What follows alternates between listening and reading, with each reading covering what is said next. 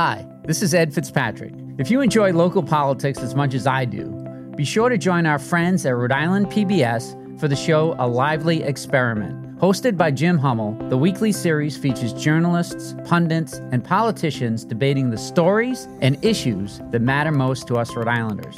Tune in to A Lively Experiment and be part of the conversation. Fridays at 7 p.m. on Rhode Island PBS and wherever you get your podcasts.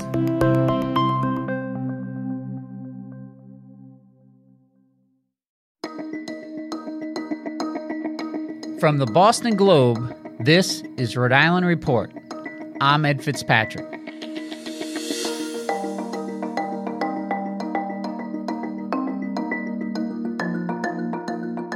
Welcome back to the podcast where we bring you big conversations from our very small state.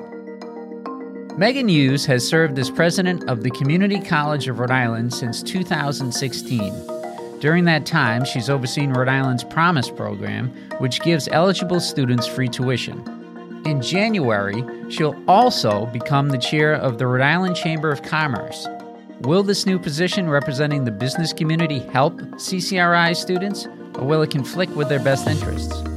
My colleague Dan McGowan talks with President Hughes about these questions and more after a quick break.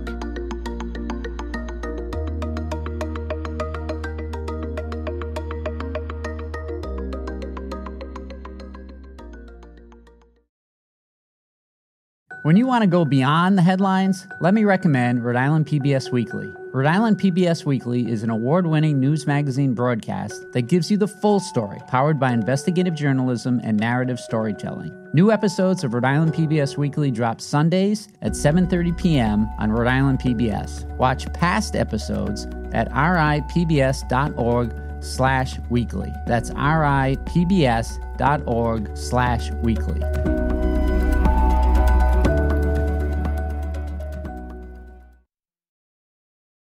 Welcome back.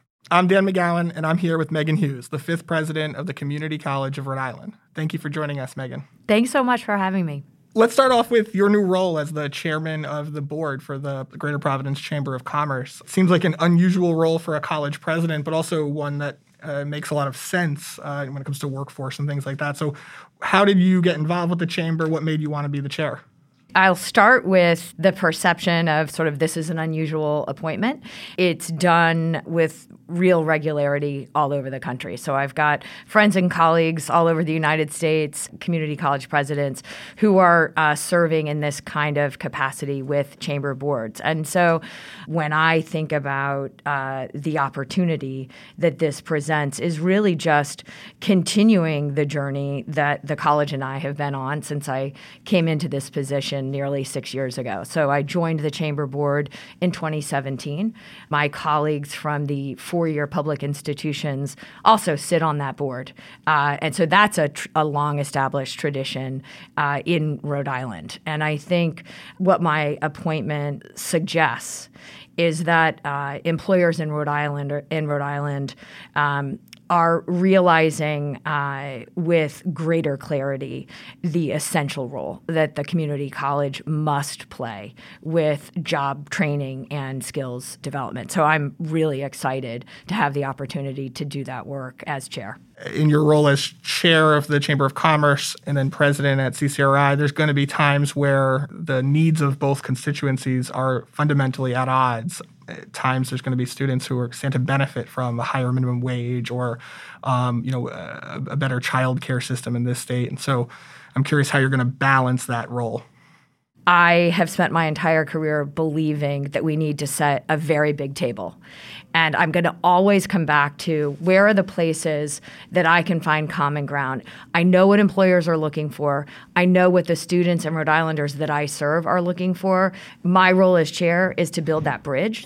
And then second, say, let's be very clear. The role of the chair is not to be a lobbyist. The role of the chair is not to go into the State House. That is not my role. My job as president president of the community college is to go in and advocate for the legislation that's going to serve the students that I serve. That's been my focus for 6 years, and I'll continue to do that. And so I know that the board is aware of that. I think there is incredible space to focus on where there is tremendous alignment, and that's where I'll be focusing my energy. I'm curious what you hear from the business community, because I feel like in your tenure at CCRI, it's hard to believe you're going to be in your 7th year in February, right? You have really helped to kind of transform the college and start to really think about what the needs of our businesses in this state are. So what are you hearing now that's maybe different than it was 6 or 7 years ago?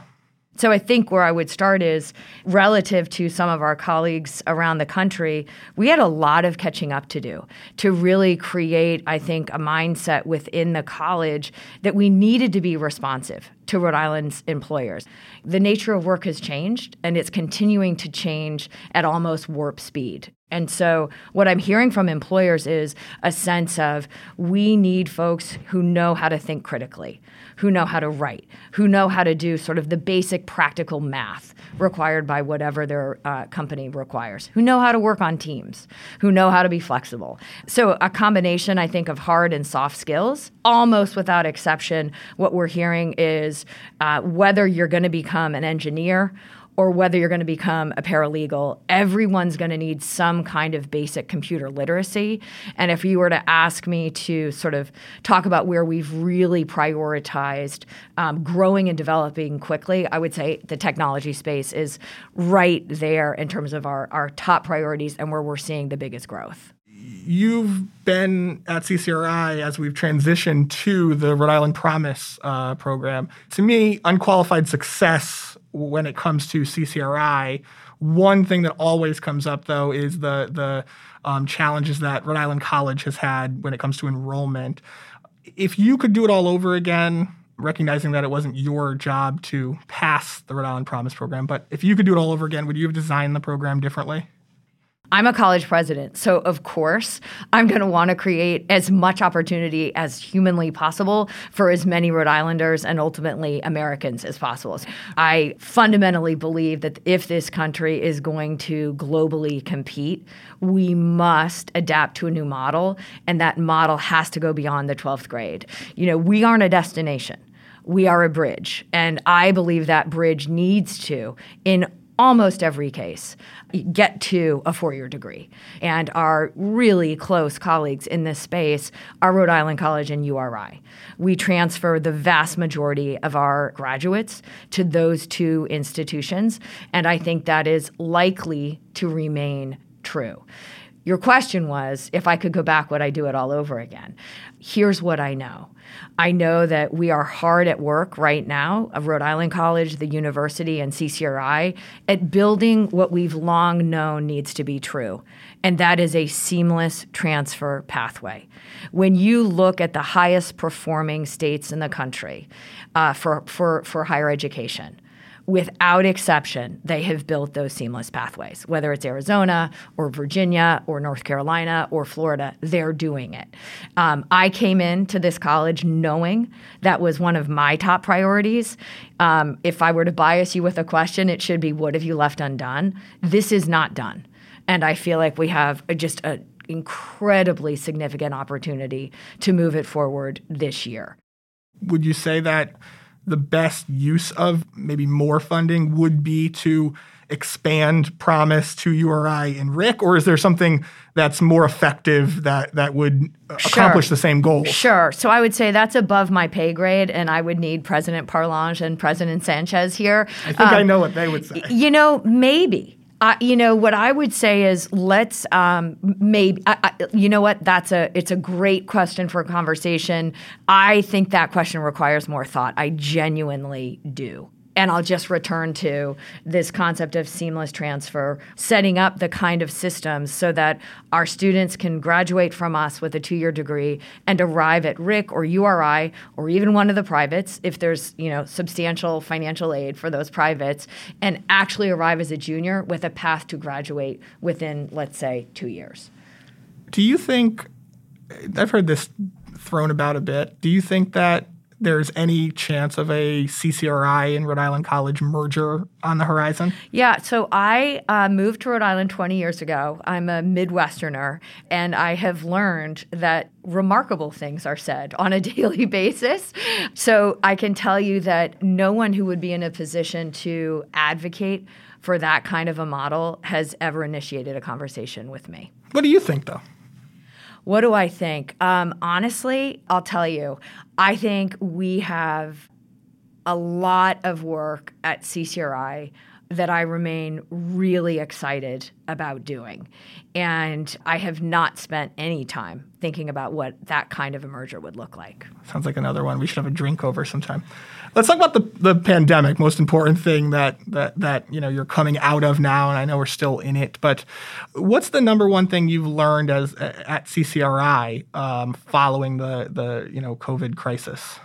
I've learned a tremendous amount, but if I were allowed to say the most important single thing, the absolute remarkable resiliency of our students. I met virtually with students almost every day throughout the worst part of the pandemic, and what I saw would have brought most people to their knees. And that they kept going has been one of the most profound things I've ever witnessed. What I learned in a related fashion is what our faculty and our staff, with no time to adapt, what they actually stood up and did because they knew what was at stake. What was the hardest thing? Because you're clearly, this is an emotional thing for you. So what was the hardest part? The hardest thing, I mean, my guess is I would hope everyone here has read 10,000 pages on the impact of this pandemic and who was disproportionately impacted. So the hardest thing was to be living in a pandemic and have not nearly the resources that we needed to make things okay. It felt like a nearly impossible situation. We closed our college in March of 2020 with sort of 24 hours to make that decision. And we were serving, 14,000 students with more than 1,000 employees. No one would believe what we had to do, right? 4 campuses. It was an extraordinary undertaking. The hardest thing was already knowing what would happen, and it has happened. Right? We've had the greatest enrollment decline in the college's history. We have lost more Black and Latinx students, more low-income students than anything else. And I worry whether we're ever getting them back. Right before the pandemic hit, the fall of 2019, we had the first uptick since the Great Recession. We were firing on all cylinders. The college was humming. Our outcomes were thrilling. And the pandemic, it was like just a dark cloud that came over the college. On the student enrollment issue, I'm curious how much you attribute it to the very difficult situation of coming out of COVID or being in COVID versus some of the benefits of people making more money right now, and the Biden administration, and before that, the Trump administration's, essentially handing out money to lots and lots of people. So is there a scenario here where too many students kind of, for the first time in their lives, made a little bit of money and went that route rather than going to college? Or do you attribute it more to just the difficulties of COVID? I've had many sleepless nights trying to unpack why we've lost so many students, because if we can unpack that and identify why we've lost them, then we can design the strategies to recover them, right? So it's not a single answer. It's a multiplicity of answers. Where I would ground it, though, is if you're the working poor in this country, and especially if you're a Black or Latinx Rhode Islander, it's just a much harder hill to climb than someone who does not have that profile. Folks were going to college in their homes, often with siblings doing the same thing in their bedrooms. Figuring out how to be a college student is a task. Being asked to do that virtually is, for many, a virtually insurmountable task given the challenges. And so what I saw was students who had great intelligence, great drive, great resiliency, a strong desire to be successful, and they just weren't able to do that. So those are the students that we haven't been able to bring back. You've done a lot of work in your tenure, and even before your tenure at CCRI with K through 12 education. But I'm curious broadly, do you think higher education, private and public, should do more with RIDE and in K through 12 systems to prepare students adequately for college? Of course, my answer is yes. You know, I met with, I'll call it a private college president 2 weeks ago, and I will omit the gender because then we'll narrow the field. I can say that college president is intensely focused and committed on doing what you just said. I've yet to meet someone in higher education who says, the K through 12 students of Rhode Island just aren't our problem. It's not very inspiring, and I don't think it's why anyone went into education. So I think there are tremendous opportunities for doing more of it. When I think about what is ours to do at the college, we are really going to focus on our Black high school Rhode Islanders, Latinx high school Rhode Islanders, and low income, and really hold our team and hold the K through 12 system accountable for seeing disproportionate increases in the students we enroll from those demographics. You have to wrap up, so I just got a couple of quick ones for you. You had a very strong relationship with Governor Gina Raimondo. Curious how your relationship so far with the new governor is. Yeah, so I laugh about the very strong relationship. It goes back to the narratives and stories that are alive and well in Rhode Island. So I love that friends, I right? love that I get the chance now to say that we were not college roommates. What I'll say is the following. Look, her tenure as governor, I think, produced some nationally recognized innovation in higher education. The Rhode Island Promise happened because Rhode Islanders got behind it, the legislature got behind it, and the governor and her team, made it a priority. My first meetings with now Governor McKee were in a gym, of a K through 12 gym. My first impressions of him were as an individual who shared my value that education, public education in this country, that there is nothing that matters more. I think he's been at the college 3 times in the last 4 weeks. He is really invested in figuring out public higher ed, and we're grateful to be working with him.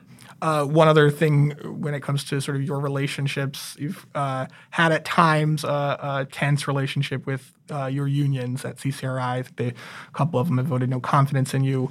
I know things have started to thaw out a little bit, but what's the status right now of your relationship with your unions? I come from a family of teachers. My mom was a teacher. My aunts were all teachers. I started in the classroom. That's what I did before I stepped out of Tufts and went over to Europe. I have enormous respect for unions and understand well their history in this country and believe they have a place. When I look at CCRI, I think we're no different from any other organization, which is when we are required to adapting can be super hard. And I think it's going to produce the friction or the tension that you're describing. What I will say is I get to meet with our union leaders regularly. I have great respect for the work they're trying to do and that they are doing with their members. And I'm hopeful that as we move forward and are coming out of this pandemic, that we're going to be able to work as effectively as we are right now. It was very artfully answered, so I can't let you leave without the question that I get a lot about you, which is, are you ever going to run for office someday? Oh, I wish that my family were sitting right here. They would answer for me. I love what I'm doing, and I have no plans to run for office. Megan Hughes, thank you so much for joining us today. Thank you so much, Dan. Thanks.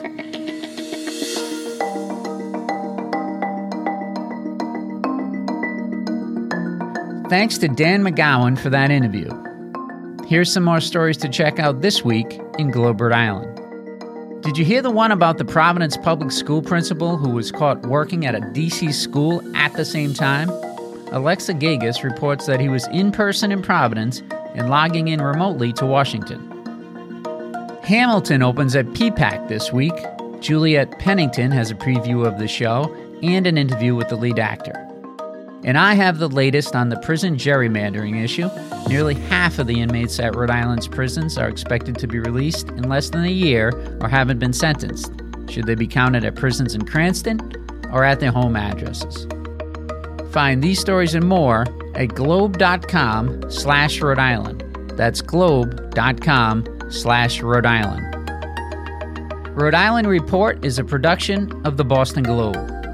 Today's episode was produced by Megan Hall, Carlos Munoz, and Scott Hellman. Audio mixing and mastering by Marissa Ewing of Hemlock Creek Productions. Our music is from APM. Got a tip? Have someone you think we should talk to? We'd love to hear your ideas. Send us an email at rinews@globe.com. And if you like the show, do us a favor. Leave us a review on Apple Podcasts. I'm Ed Fitzpatrick. See you next week.